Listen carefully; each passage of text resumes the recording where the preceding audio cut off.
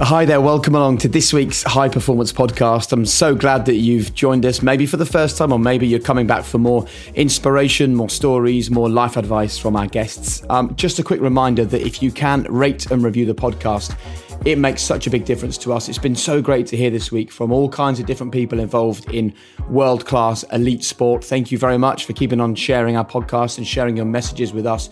But we love hearing from people from all different walks of life. And we had a message that came in from, the username was maternity leave mum of 3. And she says, "Hi, I'm currently on maternity leave with my 3rd child.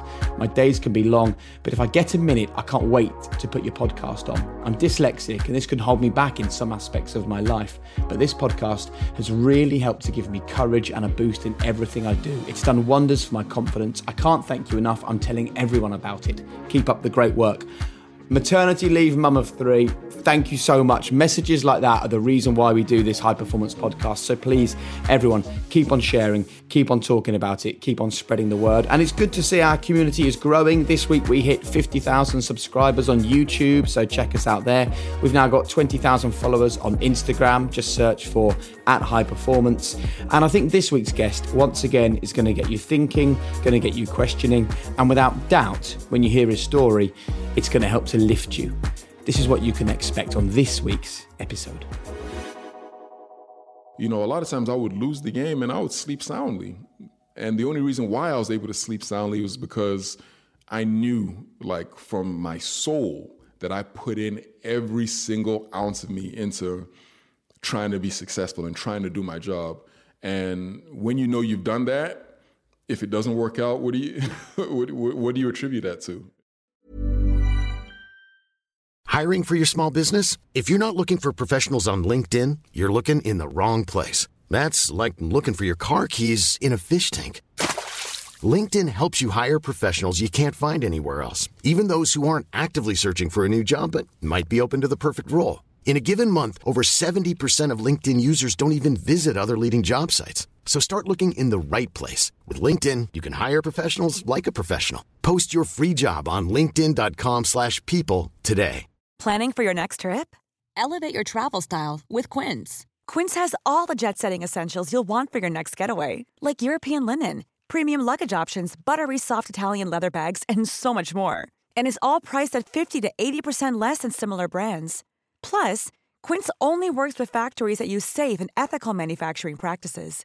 Pack your bags with high-quality essentials you'll be wearing for vacations to come with Quince. Go to quince.com/pack for free shipping and 365-day returns. I can't wait for you to hear it. We're so proud to have you listening. So let's get straight to it. It's time for this week's High Performance Podcast. Hi, I'm Jake Humphrey. You're listening to High Performance, the podcast that delves into the minds of some of the most successful athletes, visionaries, entrepreneurs, and artists on the planet and aims to unlock the very secrets to their success. Now, everyone needs a professor in their life, and mine is also an author and an expert in the success of sporting cultures, Damien Hughes. And look, Damien, our guest today knows what it takes to build a winning team, to operate in that brutal but successful environment, and then winning more awards now as a pundit on our TV screens here in the UK. He's a winner. And what's interesting is he's a winner who's done it repeatedly. Yeah, I think one of the things that's really intriguing me on this is, one, the transition. I think our guest today is his life has been about transition. So somebody that's been able to move from culture to environments and be successful in each. And that's something I'm really intrigued to explore. Well, let's welcome along to the podcast a man who has won 2 Super Bowls, but looking at his hands, he does not walk around London wearing the rings. I don't blame him. Welcome to the High Performance Podcast, Osi Umenyiora. Thank you guys, man. I appreciate you guys having me here. Well, it's good to have you with us. It's always the first question on this pod. What is high performance? That's a good one. I think high performance is being able to perform under any circumstance. I think that's the most important part of high performance, because being able to perform in one instance is hard enough, but being able to perform in multiple instances, no matter what the situation is, I think is something that eludes most of us. And I think that would be my definition of high performance, performing at a high level, no matter what circumstance you're in. Well, let's talk then about your performing at a high level, specifically winning the Super Bowl. I'm really interested to either understand whether you relied solely on athletic ability or whether you had mental tricks that you would perform ahead of a big game that would make sure that you were on the winning team. Oh, 100%. For me specifically, it was mostly mental. You get to the NFL, or if you're in America, or even here, you realize that there are tremendous athletes. I mean, people who are better than you athletically in every way. And so if you're going to be able to perform at a better level than them, then the trick really was up here. So for me, I knew that, I was pretty athletic, but there were people who were bigger, stronger, and faster than me. So I had to do things in a different way, if you may. And so I had to start to learn the tricks and trades of playing football. So for instance, I would look at things, I would study tape for 5-6 hours a day to see if I could get an advantage on my opponent. I wanted to know how he put his leg, and that would give me a tip into what move I would make against him. I wanted to know what the quarterback was doing. Sometimes I would get the game copy of a opponent that we're playing, and I would put it in, and I would turn the volume up real loud, because now the quarterbacks, they wear microphones. And so if you turn the volume up loud enough, you could actually hear what they were saying. So I would sit there with the volume all the way up, listening to see if I could pick up anything as to what the quarterback was saying that would give me an advantage when I was playing. I wanted to know what the snap count was, when they were going to snap the ball. And so you had to sit there and study. I would look at the quarterback's hands. I would look at the quarterback's feet. I would look at the coach's mannerisms. It was literally one of 1,000 things that you had to sit there and study. Because if everybody's on the same level athletically, then if you want to be an elite player, then you have to do something different. And what was that? For me, it was mentally. I was going to outstudy and outwork my opponent. And I think that's what gave me the edge in a lot of games that I played. So when you're in the locker room and you're 5 minutes from the biggest game of your career or of your season, how much did all the extra work you knew you'd done quietly at home, away from the spotlight, how much did that give you that mental confidence that everything was going to be okay? Oh, tremendously. I think the Super Bowl, for instance, we're playing against, the first one we won was 2007. We're playing against the New England Patriots. Tom Brady, greatest quarterback ever, supposedly. And they were undefeated. They hadn't lost a game that year. They were on their way to being the greatest football team in history. But as I was watching the tape, this was because you have 2 weeks leading up to the game. As I was watching the tape, I noticed that Tom Brady, he would come up to the line of scrimmage, and this is real information I'm giving you here, worth millions of dollars. Love it. Give it to you right There's here. people recording this to pass it on to their players. Yeah. But what I noticed was he would come up to the line of scrimmage and he would, say hot, hot, which is telling the center to snap him the ball. So what he was doing was he would come up to the line of scrimmage, and before he said that, he was pointing at somebody. Maybe it was like somebody on the opposing side. Yeah. And he would point at that person. And if he didn't point at that person, that means they weren't going to snap the ball. But if he did point at that person, the ball was coming as soon as he said, all right.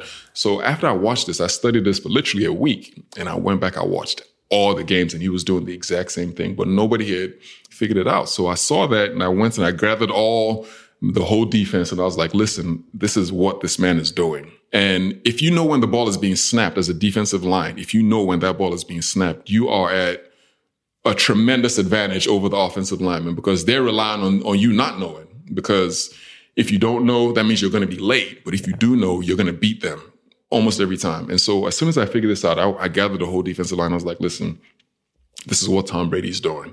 Now, we all started to watch this together, and we saw this was 100%. It wasn't even, like 80, this was 100%. So now we knew going into that game that as a defensive line, we were going to be able to overwhelm them offensively simply because of that one thing that I had pointed out.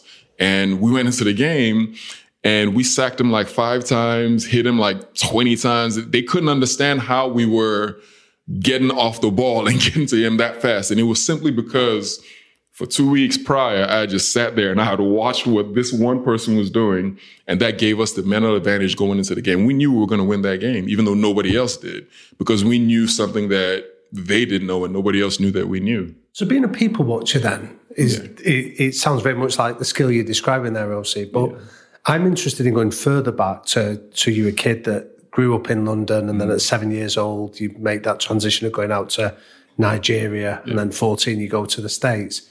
How much of being a people watcher did you learn through those experiences? Well, I think that being placed in all these different environments, for me, it's really weird because, I was born in London and, I went to Nigeria and then I went from Nigeria to America.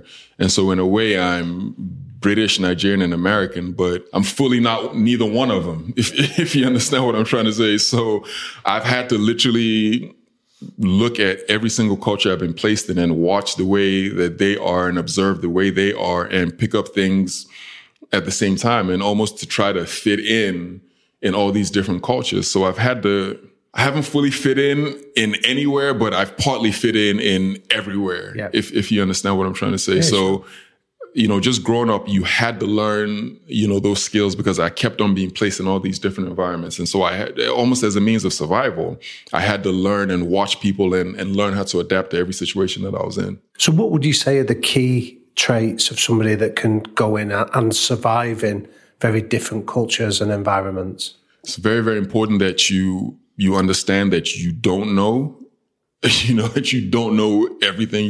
Matter of fact, you might not really even know anything, and you have to be willing to learn. And, you can't be abrasive and think that you're better than anybody because you come from whichever environment that, you came from. You literally have to go in there and just listen and watch and learn. And, if you have that mentality that, you're going to learn from wherever you are, you're going to learn from whoever you're around. I think that gives you an advantage. But if you go in there thinking you know everything, or if you go in there thinking that you're better than anybody, you're going to be in constant conflict with whoever it is and wherever that you go. So how was this young guy that's been brought up in London, moved to Nigeria, gone to the States, not played American football until he's a teenager? So in that respect as well, you weren't one of these 7-year-olds where your dad's kidded you up in your NFL outfit. So you're already kind of not like everybody else. Yeah. How have all those experiences and all those little things turned you into someone who could walk into some of the most famous franchises in the world and not just fit in, but thrive? I think there's an aspect of luck to it.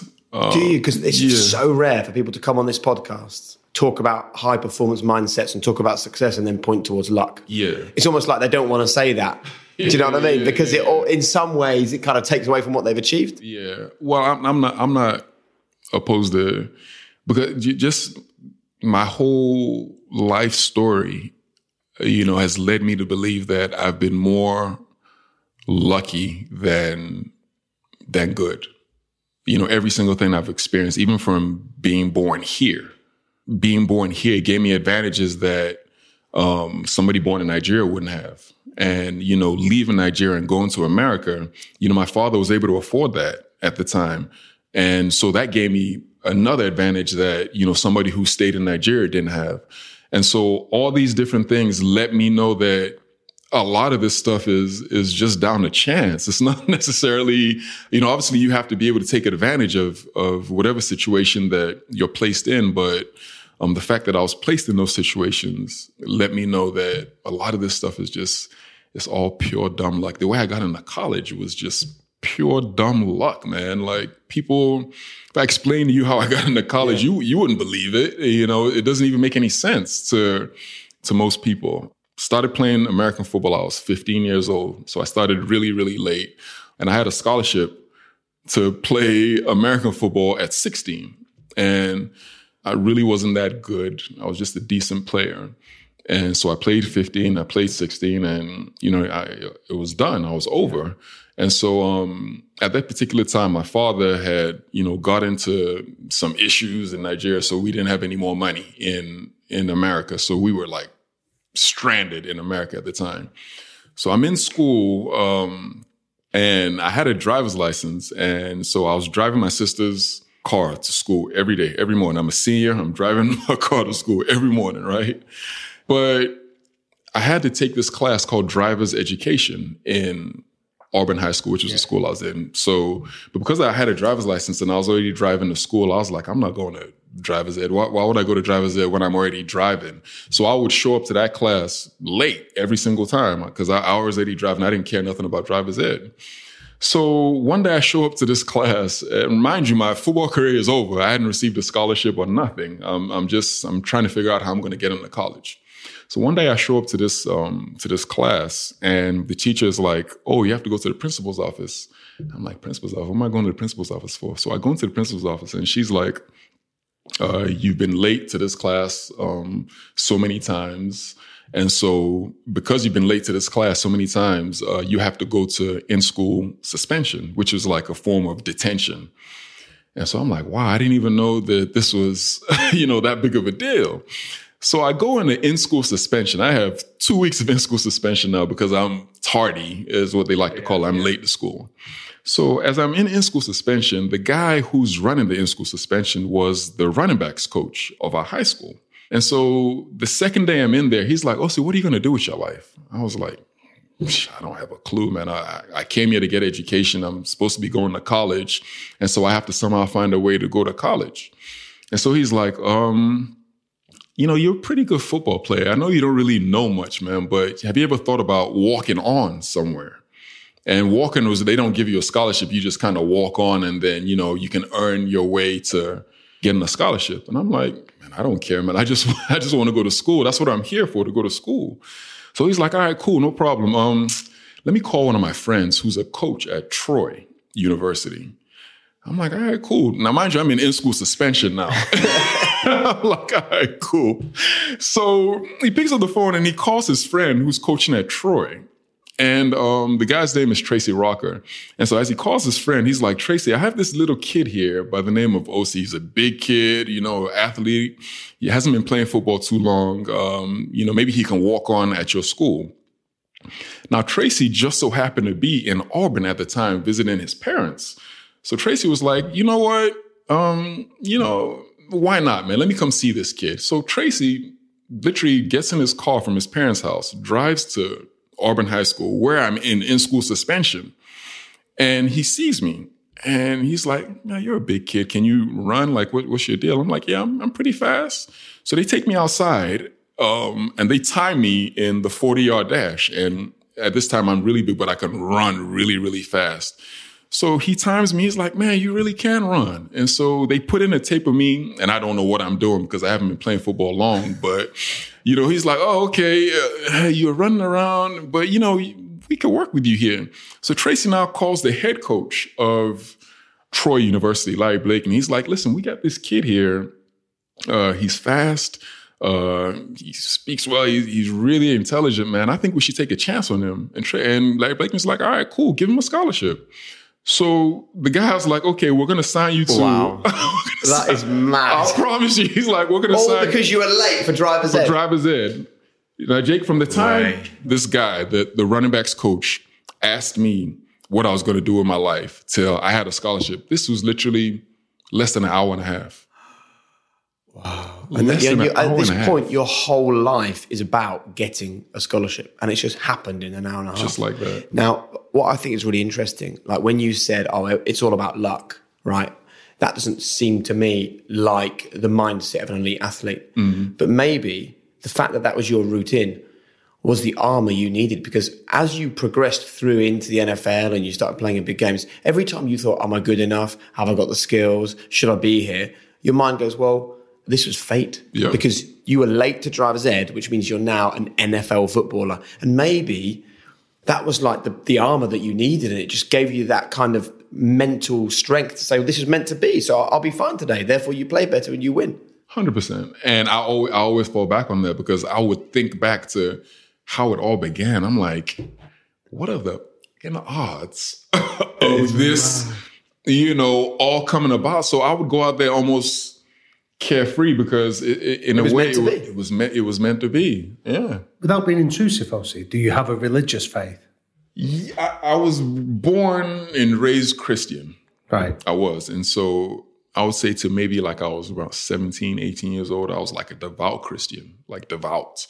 And then I started to think about, quite a few things and, think about the world and like, man, I know some people who are Muslims who are like really good friends of mine. And I couldn't, say that these guys are going to hell, because if I was born in Saudi Arabia, if I was born in the northern part of Nigeria, I would have been a Muslim. I would have been believing what they believe in. So how can I now say these people are going to hell if I could have very easily been a Muslim? So for me now, it's more, I just believe more in there has to be a higher power. Yeah. I believe in that, but what you call it, I don't know. Yeah, no, the reason I ask is because I love that story you've told there, but I've met and interviewed athletes that sometimes that gives them that freedom that you described of there's a fate at hand there, and therefore I can let myself go and just worry about performing rather than worrying about how or why it happened. Absolutely. But you may have ended up in the NFL because of being late for driver's ed and getting that lucky break. But that doesn't mean that you're then going to be successful. Relying on the fact that it was fate is not actually, in reality, going to mean that you're a good football player, right? Not at all. You have to put the work in. So when you talk at the very beginning of the podcast about I sat for hours, I watched people, I studied people. And what I thought was interesting was you were the one that noticed Tom Brady. So you're clearly doing stuff that your fellow players are not doing. Where did that mindset come from? Who taught you that you need to think like that? For me, it's just when you know where you come from and when you know the situations surrounding where you come from, there's a hunger there.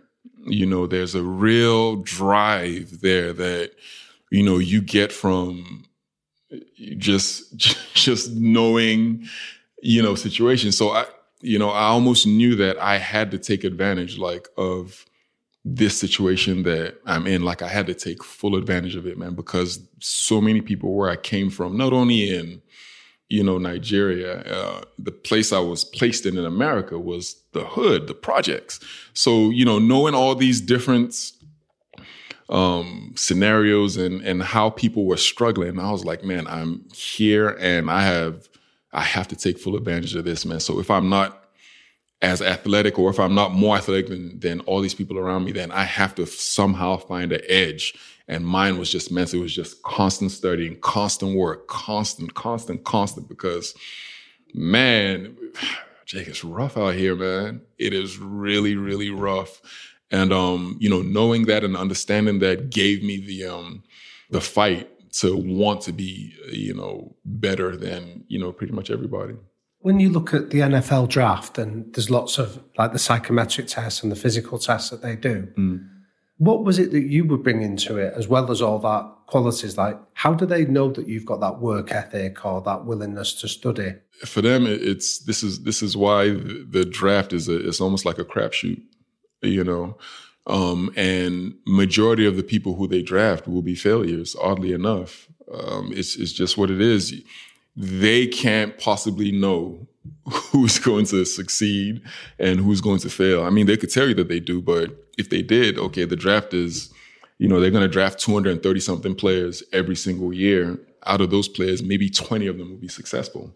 So if you look at those 20, what is that quality that they've got that doesn't show up on a psychometric or a physical test? Nobody knows. I think only the player themselves can profess to know that. But as I'm sitting over here telling you this, I can guarantee you that every single person who you interview that's going into the NFL will probably tell you the same thing. They'll be like, yeah, I work hard, or, I'm going to do this, I'm going to do that. But then only very few, succeed. And there's some people who, honestly, they work just as hard as I did. They really did. They were in there working out hard in the morning. Some of them will be in there watching tape just like I did. And a year later, you've heard nothing from them. They just disappeared. And then, I also knew some people who didn't work as hard as I did. I knew some people who weren't as athletic as I was, and they were better than me. So what was your superpower then, Osi? What was the thing that kept you in the game as long as it did? I think it's like we discussed, I think it's basically my work ethic, my ability to see things that other people weren't seeing, my ability to see the game in a completely different way. Just my different perspective on things, man. Like, okay, I have to get off the ball quicker than everybody else. So how am I going to do that? If I'm looking, I'm like, okay, the offensive lineman is here and I'm here and everybody else is getting to him at a certain time, but I need to get there faster. So for me, it was like scientific. I need to study to see what's going to give me that edge. And I think that's what did it. And the great quarterbacks, the great players, for me, I think they do that also. Because you can have guys who are very good athletes and they're going to be good players. And you're going to have guys who are really smart athletes, they're going to be good players. But I think when you combine the great athlete with the intelligence and the hard work, I think that's where you get the special players.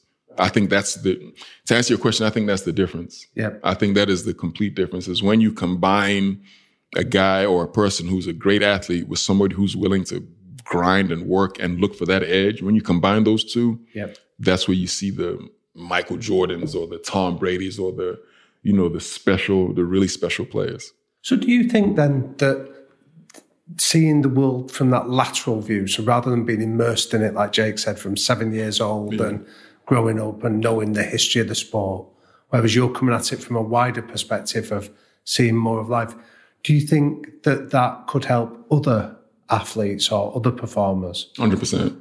But I think it would be more so in other aspects of life, not just sport. Right. I think if from sport, you can look at it from, a guy who was raised in the academy system here, who's just been playing football all his life. And if he dedicates his life strictly to football, I think he can be a great player, but after his career is over, that's where I think there's going to be problems, but I think if you've experienced a bunch of different things and you come from a bunch of different backgrounds and then you're immersed in that environment, that academy environment, I think after his career is over, I think he'll be much more prone to success. So, I mean, I don't know about the NFL, the stats, but I remember reading a stat in the NBA that I think it was something like 85% of players will find themselves bankrupt 5 years after they retire from playing. Yeah. Is that what you're describing there? That lack of roundedness can often lead to trouble outside of the narrow domains of the sport? Oh, absolutely. Absolutely. You're going to find a bunch of that, man. But it's not only that. In some form or fashion, I kind of understand it. For instance, you see like a lot of the players who, for instance, the white players who already come into the league with sound financial advice from, maybe they have money from earlier on. Their parents come from money. They'll come into league. I guarantee you the statistics for them being broken, maybe like 5%. Right. Very, very low. But then you see people who come from the hood or the projects, the environment that I was placed into, when I left Nigeria. And I guarantee you, like, their statistics will probably be that 80% that you're talking about. But then you have to understand why that is. These guys have had nothing their whole life, like nothing. They grew up in poverty. They grew up with no literacy training, none of that. And so now they get into the NFL and they're given millions of dollars.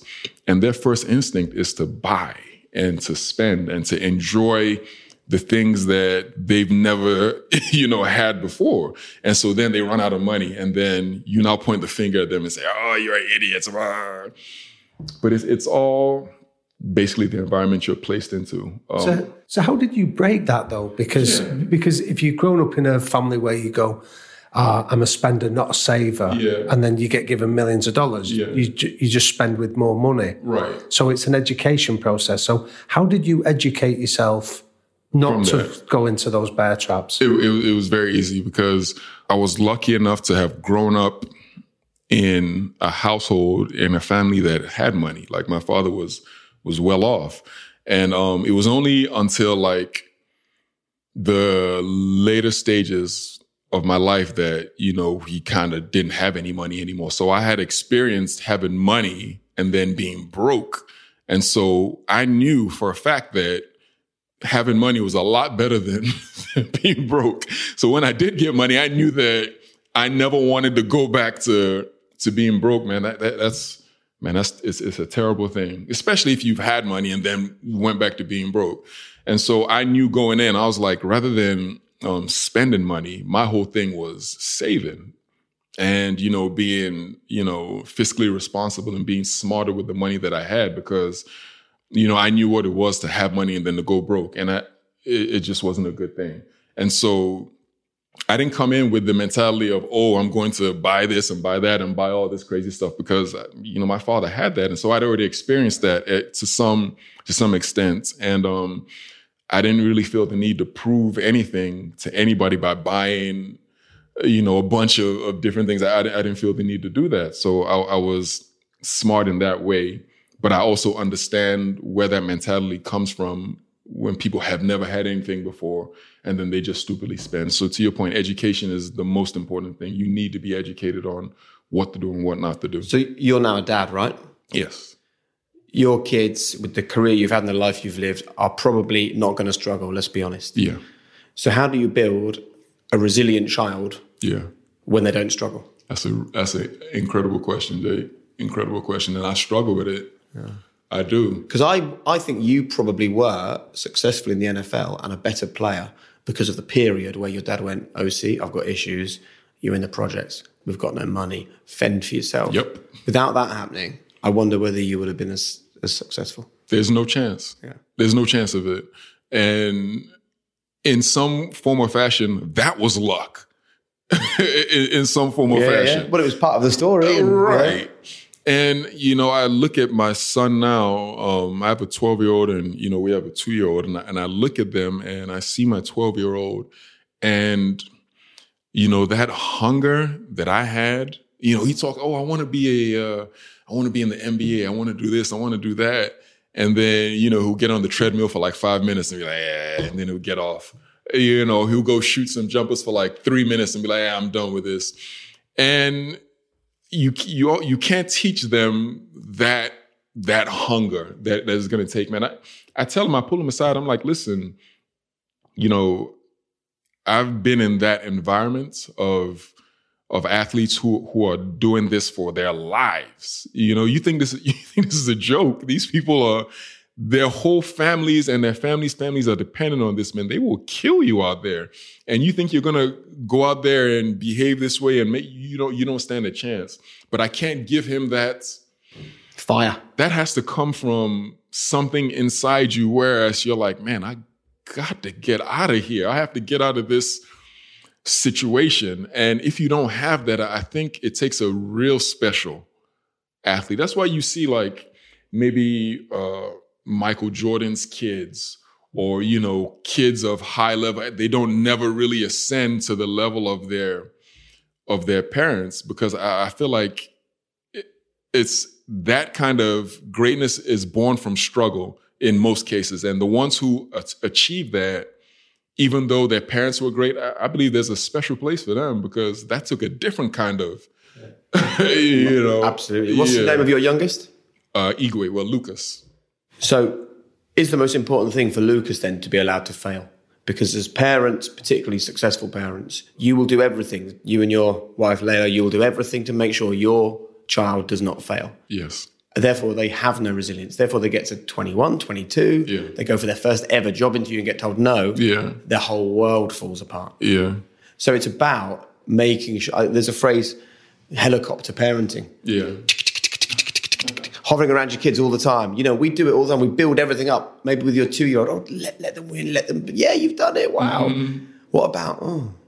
You've got to be better if you're going to be successful. Yeah, I that's a good one, man. And you love your kids so much. You just kind of want to give them everything and help them all the time. But if you do that, then they can't.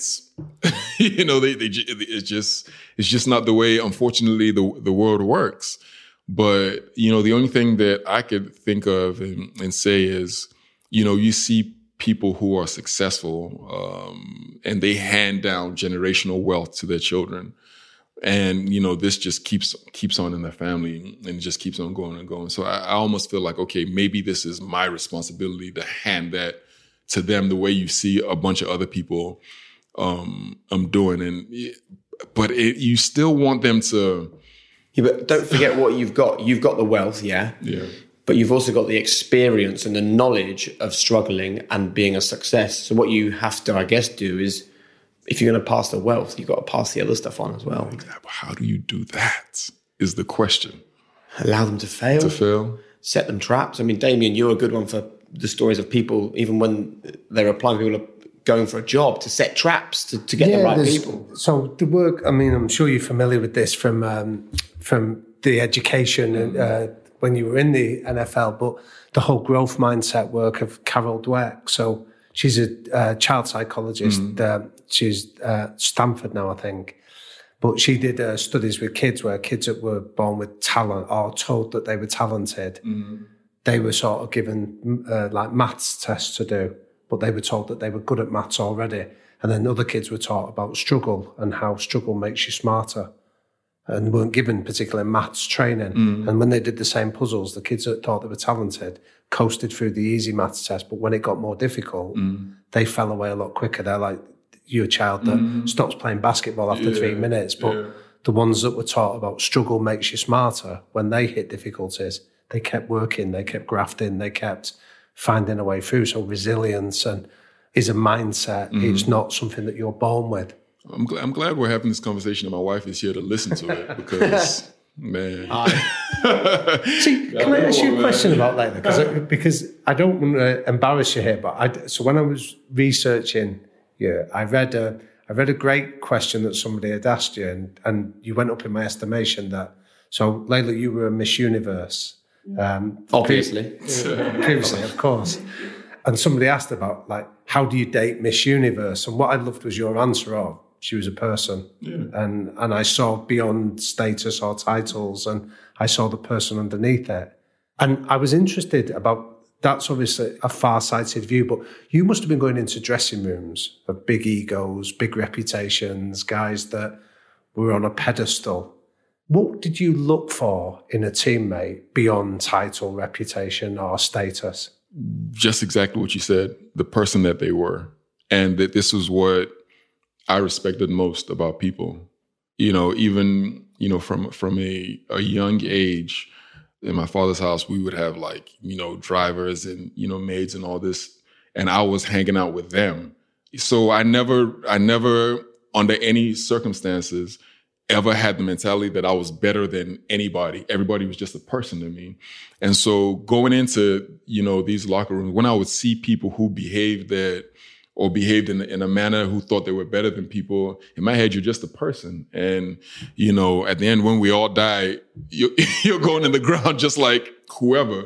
So if you didn't behave like a regular human being, or if you didn't behave like, everybody, if you didn't treat people the same way as you treat anybody else, then I couldn't respect you. And so my friends in the locker room were people who had the same mentality as me. You would see some of the biggest stars, and I'm talking about people who couldn't walk down the streets in New York. And, once you get in that locker room, we're all just people, man. Nobody really, you're not better than anybody. The last person on the roster is the same as the top person on the roster. Everybody was almost like a family in there, and you learn to respect that. But then when you would leave that environment and, you would drive into the city and you would see the reaction to people, it was almost like, golly, my wife says that all the time. She was like, I'd be walking down the street with her and people were like, hey, so what's up? Talking like they knew me, and she couldn't understand, that mentality, whereas people would do that. But for me, it was normal, and I would just treat them like the same way that I would treat my brother or anybody, because in my head, nobody is better than anybody else. So do you think that being able to view the world through that lens meant that you could look at Tom Brady before the 2007 Super Bowl and not see Tom Brady, you could just see a person that you were just going to smash. I didn't care nothing about him, man. I didn't care nothing about, him, his championships or his O-line. No, he was just a man just like me. And we were going to see who was better. And that's the great thing about sport, man, is no matter who you are, no matter what you've accomplished, you still have to, you still got to play that game. And then that will determine, who the real victor is. And I love that about sport. Hey, I'm Ryan Reynolds. At Mint Mobile, we like to do the opposite of what Big Wireless does. They charge you a lot, we charge you a little. So naturally, when they announced they'd be raising their prices due to inflation, we decided to deflate our prices due to not hating you. That's right. We're cutting the price of Mint Unlimited from $30 a month to just $15 a month. Give it a try at mintmobile.com/switch. $45 up front for 3 months plus taxes and fees. Promo rate for new customers for limited time. Unlimited more than 40 gigabytes per month. Slows full terms at mintmobile.com. I'm Sandra, and I'm just the professional your small business was looking for. But you didn't hire me because you didn't use LinkedIn Jobs. LinkedIn has professionals you can't find anywhere else, including those who aren't actively looking for a new job, but might be open to the perfect role, like me. In a given month, over 70% of LinkedIn users don't visit other leading job sites. So if you're not looking on LinkedIn, you'll miss out on great candidates like Sandra. Start hiring professionals like a professional. Post your free job on linkedin.com/people today. Planning for your next trip? Elevate your travel style with Quince. Quince has all the jet-setting essentials you'll want for your next getaway, like European linen, premium luggage options, buttery soft Italian leather bags, and so much more. And is all priced at 50 to 80% less than similar brands. Plus, Quince only works with factories that use safe and ethical manufacturing practices. Pack your bags with high-quality essentials you'll be wearing for vacations to come with Quince. Go to quince.com/pack for free shipping and 365-day returns. I was just thinking about the people that are yelling at you when you're walking down the street. They probably just couldn't believe you were with Miss Universe. let's just be clear on that. That's probably what it was, man. Probably what it was. I'd love to keep the conversation on the locker room for a bit. Yeah. Because lots of business people listen to this, people that run businesses, people that operate in businesses, and creating winning cultures is a permanent challenge for those people. So from the locker rooms that you've enjoyed, what have you learned is a winning culture? Let's say you want to go and set up a team or set up a business tomorrow. Yeah. What are the cultures from then that you'd like to see now? That's a great question. Okay, I played 12 years in the NFL. And I can categorically tell you that maybe there was like 5 or 6 years where I couldn't wait to get to work. I couldn't wait to get there. It was so much fun being there. Like I didn't view it as work. Like I would get in there and like my friends were there, and I'm talking about competition at the highest level, because every year they're bringing in new players, and these players are actively looking to replace you because there's a finite number of jobs. Yeah. And so you're competing with people, but in the same respect, it was just so much fun going in there. And coincidentally, these were the years where we had the most success, is when you would go in there. It was a good environment. So how positive were those environments? Because I always think of, I've never played sport to an elite level, but I think of the winning dressing rooms or the winning locker rooms as the ones where everyone's ready to rip each other's head off for not performing. Yeah. How much were those great eras for you, the ones where everyone lifted each other up, made each other feel amazing to see how far you could all go? Most of them were like that. Right. Yeah, it wasn't... oddly enough, the times where people were trying to rip each other's heads off, those were the years where we didn't play quite as well. And so I think winning fosters a winning mentality. And so, maybe the fact that we were winning allowed us to keep that environment going, because it's an ultra competitive thing. But we would come in there and, they would put the tape on and we would just stop watching tape and we would just start messing around with each other while the film was playing. The coach would stop it. He would, stop the film, and then he would, if somebody was talking too loud, he would put them on trial. And so, I would be the lawyer. This is while we're supposed to be watching tape. I would be the lawyer. I would be defending my teammate for talking loudly. And then there would be a prosecution. There would be, defendants. And, we would fine each other for being late. Say you were supposed to do, say for instance, you were supposed to be in this door at 11 o'clock.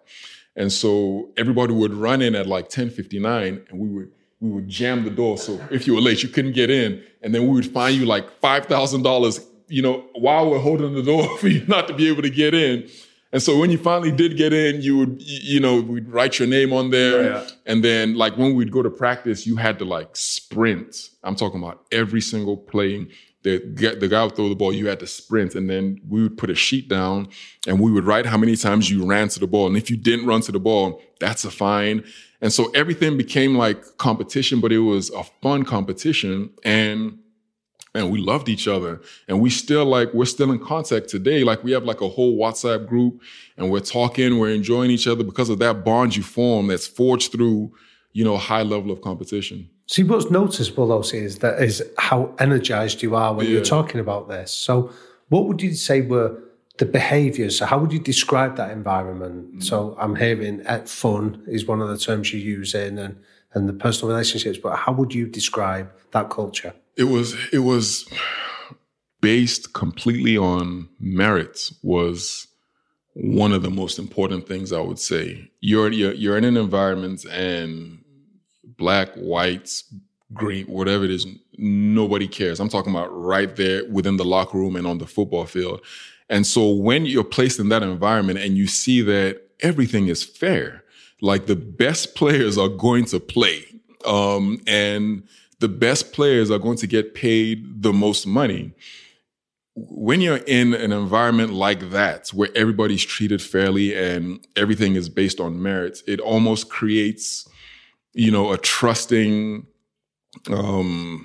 it's a trusting feeling. It's a feeling of just, being around like-minded people. And, whether you were white, black, white people didn't think they were better than black people didn't think they were better than white people.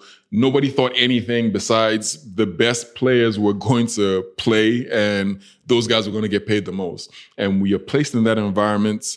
And when you understand this to be true, when you understand this to be self-evident, I think this is what creates a culture of just love and oneness and wanting to be around each other. So how would you deal with people that came in who didn't subscribe to this? Yeah, they were gone pretty quickly. They didn't last in that environment. And how did you make sure they didn't last? Oh, they just weed themselves out. It wasn't like, oh, we're going to go whip this guy's, beat this guy. It wasn't nothing like that. It was just, this is the way we do things, right? You come in, you see the way everybody's behaving. If you don't conform to this behavior, you just weren't going to fit in, number one. The locker room is a lot of people. It's 53 people. Training camps, it's like 90 people. And so you come in there and you're an outcast in an environment where 53 people are behaving one way. How do you expect to last in that environment? You can't unless you're literally an exceptional player. Mm-hmm. And in the NFL, there's almost everybody who makes it, there's an exceptional player. So you can't survive in that environment. So the 6 years when you wouldn't describe it as passionately as what you described that period, how did you feel you could influence and change that for the better? That's something that I've struggled with myself because I don't think I really understand. Because it was the same locker room, maybe a couple of different players here or there, or a couple of different coaches here or there. But I can't point the finger directly and say, this is what caused us to not be gelling or not, playing as well as we wanted to. I really don't know the answer to that question. It's something I've thought about. I'm like, man, I wonder what happened. I wonder why things were That's difficult though, isn't it? Because if you don't know the issue, you can't then solve it and make sure the following season you're better. Exactly. And it was almost as if, I wish I knew because I could transfer it to, I'll be like, oh, this is exactly what we did. And then, everybody would be, successful. But I don't really know the answer to that question. I just know in some instances we had it and in other instances we didn't. So can I ask a bit of a leading question on this? Absolutely. This really intrigues me, this area. If you were to divide up the skill set of hard skills, as in speed, fitness, and all the things you can measure, and then you could also apportion some of it to soft skills, like the laughter, the humour, the trust, that are very difficult to quantify. In the best dressing rooms, what would you say the proportion was between hard skills and soft skills? I would probably say 60-40. 60 hard skills, 40 soft skills. I'll probably attribute it to that. And in the bad dressing rooms? Probably. Harder on the hard skills? Probably like 80-20. 80 on the hard skills, 20 on the soft skills, I would say. But I think you have to somehow find a balance, and a healthy balance. It can't be just majority hard skills with little soft skills or majority soft skills with little hard skills. I believe that people have to come into work not even thinking that it's a job. I feel like people have to come in there like wanting to be there, wanting to realize whatever goal it is that you have. And if majority of the people who are working in a specific environment or a specific company think like that, I think your organization is going to be successful.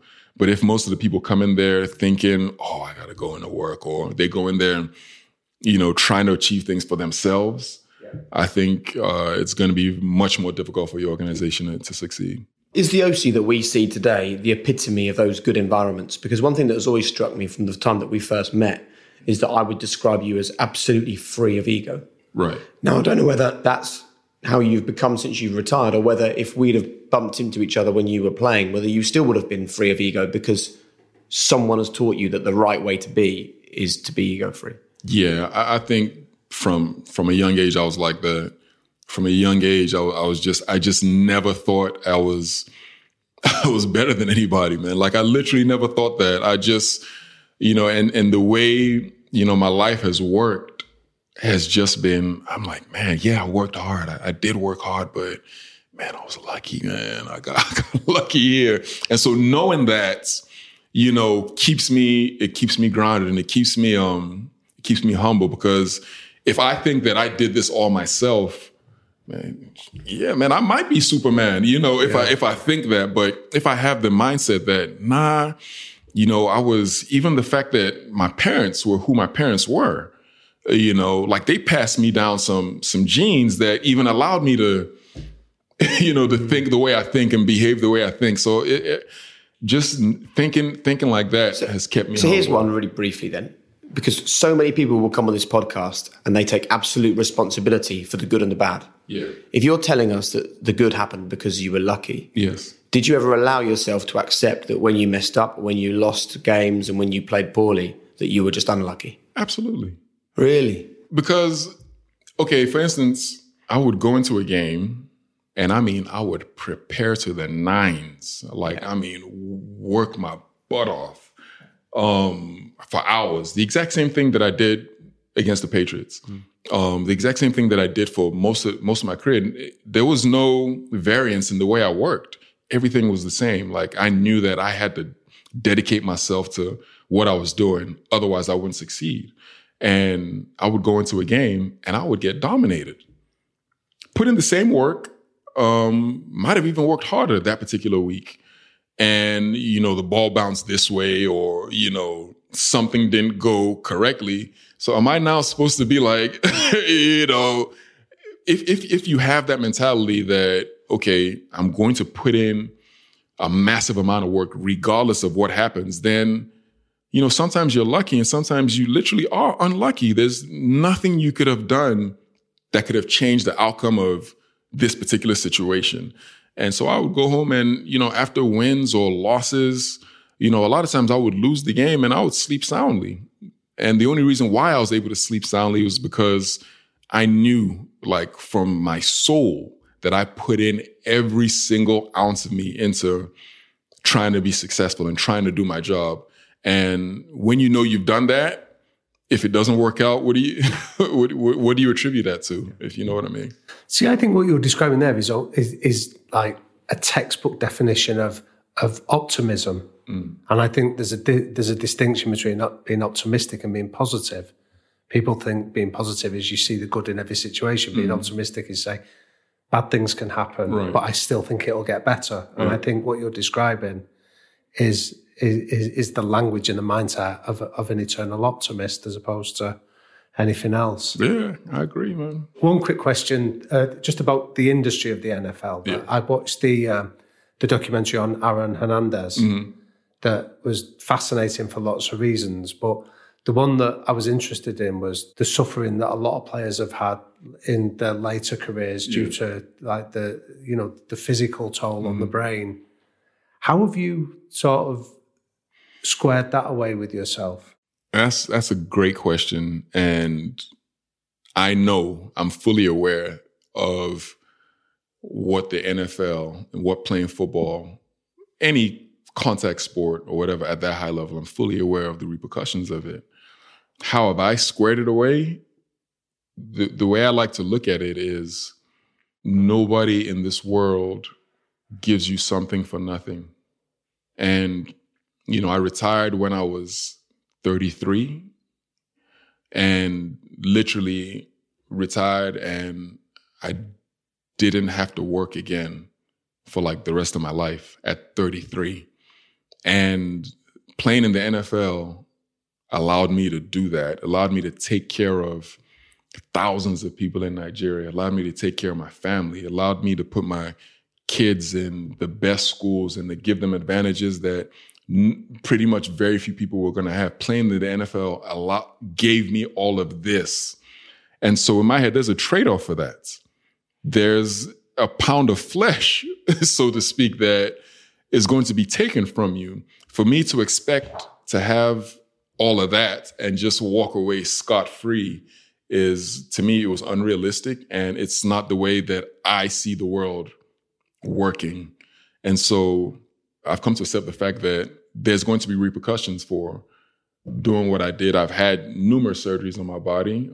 I wake up in the morning, it's difficult. It takes me a while to, get going, but I'm literally okay. I'm okay with that because for me, everything that was given to me by this sport outweighs the potential ramifications of what could happen. That's powerful because that fits with what you said about the best teams you were a meritocracy. Yeah. Everything was fair and you knew it. So that's entirely consistent with that. Really interesting way to finish. We have a quick fire round and then we're done. Okay. Absolutely unacceptable behaviours that you would never tolerate either now or when you were playing in the NFL. What was top of that list? If there was one thing that someone brought to the table and you were like, no. I mean, I imagine with you probably too much of an ego.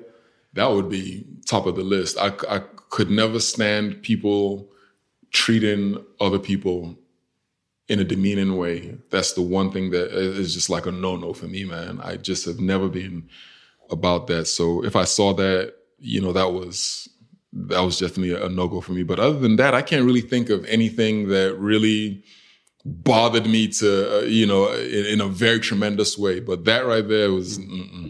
So a slight deviation on that question. What were the 3 non-negotiable behaviours that you and everyone around you had to demonstrate?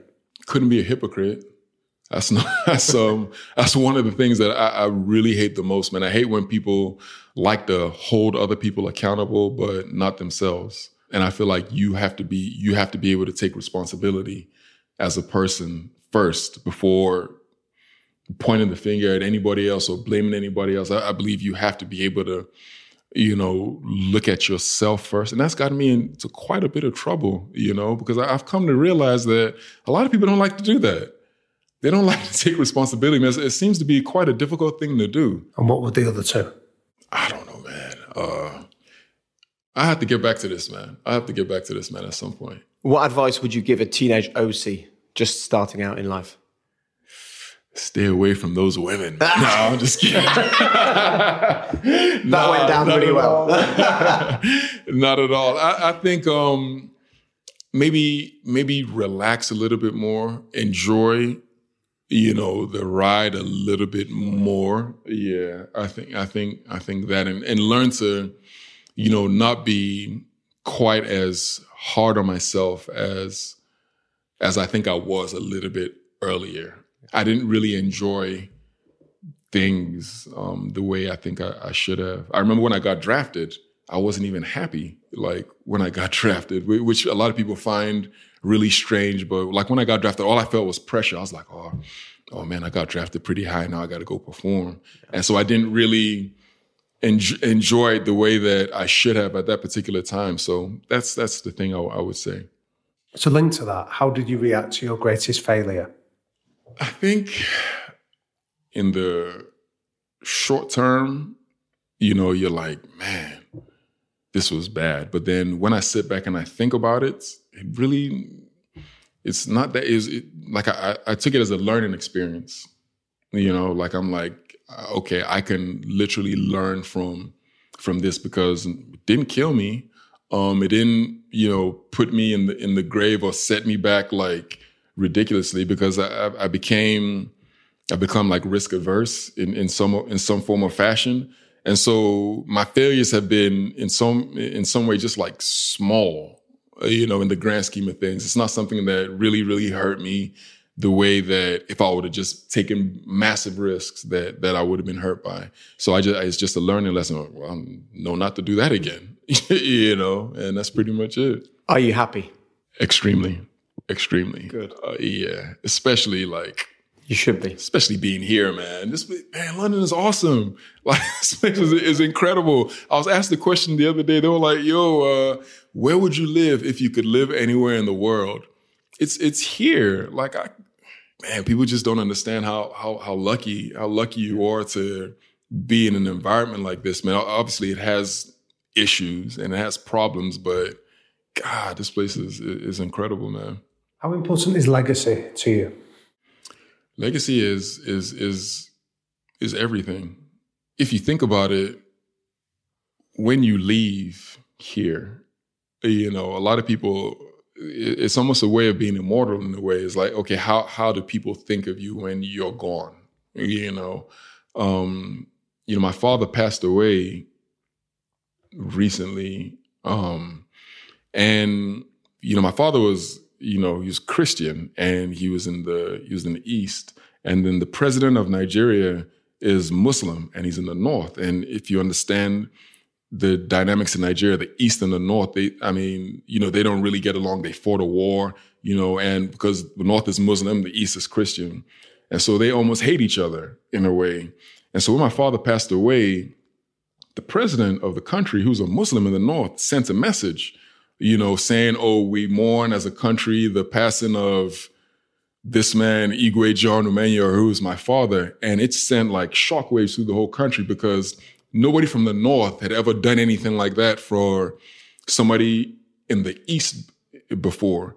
And so when I saw that, I wrote a message to my brothers and sisters, and I was like, man, if this doesn't show you what life is all about, like, what would? Like, this man left such a legacy that a Muslim man in the northern part of the country who, they're known for not liking, he actually sent a message of condolence. And so for me, in a way that triggered something in me. I was like, man, you have to, because my father helped a lot of people. And so I was like, man, you have to help as many people as possible, man, in this life, man. You have to, because when you're gone, that stuff just pays forward in a way. So legacy is extremely important to me, man. And I'm going to dedicate my life to trying to help as many people as possible. Wow. I'm sorry about your loss. Yeah, sorry, man. Appreciate that. And the final question is your one golden rule to living a high performance life. And this is for the people listening to this that don't have to be sports stars, not NFL players, just the people tuning into this podcast. What's your one sort of final message for them for a life they love? It's the actual golden rule, and it's simple, but if you actually live your life according to that, it's incredible. All you have to do is literally treat people the way you want to be treated, the way you would expect for somebody to treat you. You just treat them that exact same way in every form or fashion. And I feel like if you do that, your life is just, you just bring back whatever you put out. And I found that in my life, man. I treat everybody the same way that I would expect them to treat me. And it is the actual known as the golden rule. And I live like that. Listen, that's been an amazing period just to sit and talk to you like that. Thank you so much for joining us, for the honesty, for the stories. We've touched on all kinds of things. I think the sort of one thing that stands out to me from that conversation is that you're someone who has chosen responsibility over fault. So lots of things have happened over your life. You've never chosen to blame those things. You've just decided to push through and make it a success. And you're an inspiration to many people, whether they're here in the UK, in Nigeria, in the United States. And I suppose the the biggest thing of all is that you've clearly enjoyed the journey as well. Absolutely, man. Thank you guys for having me, man. Thanks, I really appreciate this. Damien. Jake.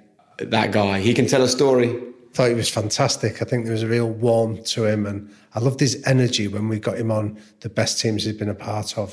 His energy went up to a different level that I found really compelling to be in his company and to be able to experience it. So we're now into the second series of the pod.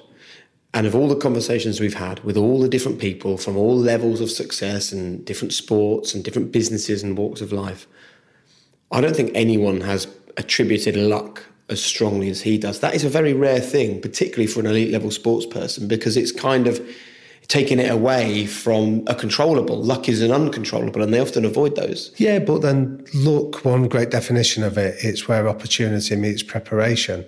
So I think the fact that he can recognise circumstances aligned, like when his high school coach suggested him to the Troy University coaches, but he had to still take that opportunity. He had to still impose his will on it, which is one of the phrases. So there's some brilliant research out there on luck by a man called Dr. Richard Wiseman. He's a psychologist at Hertfordshire University.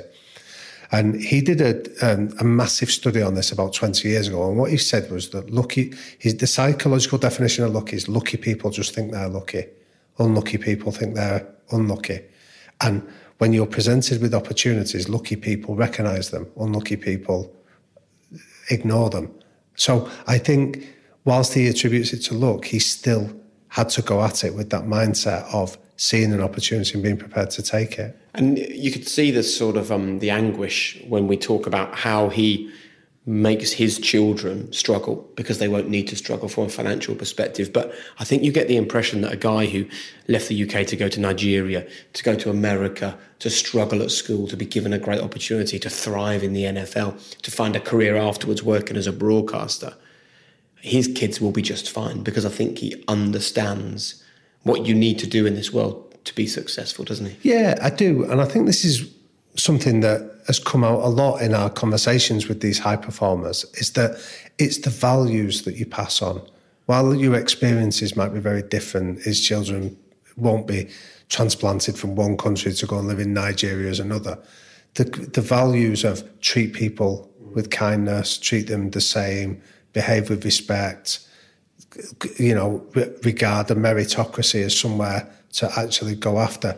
I think all of those things are transferable from one generation to the next, and I've no doubt his children will thrive in whatever industry they choose to pursue. And anyone listening to this that thinks to be a high-performance person, you have to be arrogant and dismissive and superior, listen to Osi, meet Osi, and you realise you can conquer the world and still be humble. Yeah, I think I've had a lot of people that have listened to the first couple of series so far, and they always say, what is it? What's the secret ingredient? And the way I've explained it is just how down to earth so many of these guys are. And I think you can almost overlook that, but I think that's the superpower of them. They recognise that they might be skilled in one area of their life, but they also know what they don't know in other areas, and they've got the humility to be able to ask questions and be curious and decent as well. And I think he was a perfect epitome of that. Another great listen. Brilliant. Damien, it's been another week of just sort of constant messages coming into us about the impact that this podcast is making with people. I mean, we saw one from someone saying the podcast literally saved their life. And I mean, it's the kind of thing that it's hard to get our head around, isn't it? And I know you've been having lots of comments from lots of people as usual. Yeah, definitely, Jake. I think it's mind-blowing, really, how people are taking this and really listening deeply, and more importantly then taking these ideas from high performers and adopting them into their own lives. It's, that was the purpose why we did this, and it's nice just to be reminded of that purpose. And thanks to all of you. Nick Hyde, I've got a message here from Primary PE, Mr. J, Stuart Griffith, Steve Birch, Fran in Derbyshire, Simon Allison, Rachel Atherton, who's world champion mountain bike racer. Loads of brilliant comments, loads of thoughts. This is the one I want to just share with you now, though, and it says, the joy of me only discovering the High Performance podcast is that I've downloaded all the shows I get to listen to one a night on my walks. So on tonight's walk, I listened to Johnny Wilkinson. Never, and I mean never, has a podcast made me stop stand still and listen like this. I was just in awe. What a man, what an outlook. It just blew me away. Great stuff. I've taken something from every conversation, whether I've heard of the guest, whether I've liked the guest or not. They've all given me food for thought, and I can hear Jake and Damien questioning and probing and being very reflective. I'm not sure how any interview could trump this one for me. Thank you so much. You're truly making a difference, and I'm sure I'm speaking for a lot of people, not just me. That came in from Martin. And the reason why I wanted to pick up on that one, Damien, is because there is lots of messages like that. But of all the podcast episodes we've done, and Johnny Wilkinson remains the most popular, the most downloaded, the most listened to, it's also the one that divides people the most. And we live in a world now where we surround ourselves, particularly because of social media, with people who share the same viewpoint as us. So I think it's really powerful to keep on searching for people with a different viewpoint who we even don't necessarily agree with. Definitely. Cognitive diversity is the phrase that describes what we're aiming for people to get out of this, Jake, that the idea of that life isn't black or white, there's shades of grey in the middle, and it's often in those shades of grey where real learning and understanding happens. You don't have to agree with them, but it's about being humble enough to listen, to be curious, to explore what it is that they're saying, and then come to your own conclusion. And why do you think it is that we've lost the art of the nuance? You can no longer agree slightly with someone or disagree a little bit with an element of someone. It's like you're either all for or all against. Yeah, well, I think social media plays a big part in driving that kind of binary thinking, that it's either or tends to be the opinion that you either despise Donald Trump or you love Donald Trump, rather than why can't you just not have an opinion on Donald Trump? Why can't you just be neutral in that position? It almost doesn't allow neutrality and people to be independent in their thought. And I think what's really important, if you're listening to this and you're thinking, actually, I do struggle with people that have a different viewpoint, and I just sort of shoot them down and search for someone that agrees. A growth mindset is a mindset that wants different opinions, that wants people to challenge them, that wants to, in the words of Johnny Wilkinson, as we're talking about that episode, wants to explore. It's so important. You might surprise yourself. And I think people listen to this pod, they want to hear more about a growth mindset, Damien, and it's probably a good place to start, challenging your own thinking. Exactly. I think a growth mindset is often about going into a phrase that me and you use independently, is that idea of entering the valley of humility, where when you're in that place, you admit what you know, that you don't know things, that you're curious, that you ask questions rather than offer opinions, that you make, that you seek to understand rather than making sure that you're understood. All of that are the hallmarks of a growth mindset. And the more that we can develop that, the more resilient and robust we become when we face with difference or diversity. I'm a bit obsessed with your quotes that you put on Instagram. If anyone else hasn't found them yet, @LiquidThinker is where you can find Damien. What's the one you put up about an opinion is like, an opinion is not what matters, it's about the knowledge. Yeah, that's right. So it's from a guy called Bill Bullard, and his point was that opinion is the lowest form of knowledge because it requires no empathy or no understanding. He considers the highest point of knowledge is empathy, because his point is you have to suspend your ego and you have to enter somebody else's world to try and understand it from their perspective. And I think that's what a lot of listeners are coming back to us and demonstrating that highest sense of knowledge, that empathy of just listening to somebody, whether you agree with them, whether you even know anything about them. Step into their world for an hour and see it from their perspective, and you'll start to understand why they do what they did. Well, do you know what, Damien? Maybe that is what people should do this week. Maybe that should be the challenge for them. If they find themselves wanting to silence and control all of the other thoughts that come into their mind, maybe this week, search for something that challenges your opinion and see how it leaves you after 7 days of just at least listening and considering with empathy other people's points of view.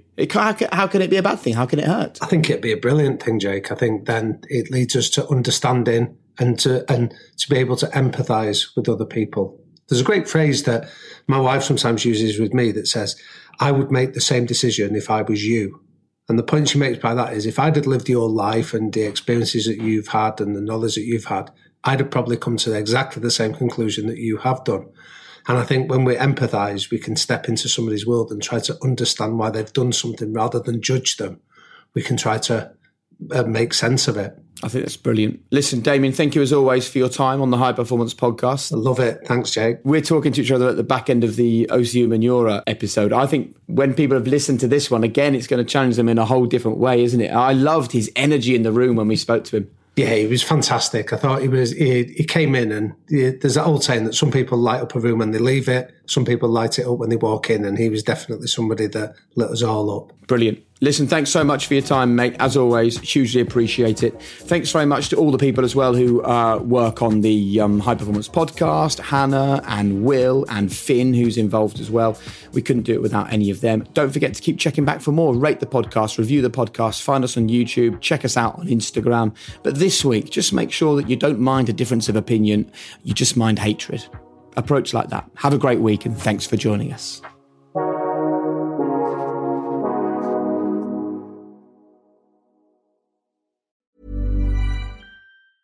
Hey, it's Paige DeSorbo from Giggly Squad. High quality fashion without the price tag. Say hello to Quince. I'm snagging high-end essentials like cozy cashmere sweaters, sleek leather jackets, fine jewelry, and so much more. With Quince being 50 to 80% less than similar brands. And they partner with factories that prioritize safe, ethical, and responsible manufacturing. I love that. Luxury quality within reach. Go to quince.com/style to get free shipping and 365-day returns on your next order. Quince.com/style.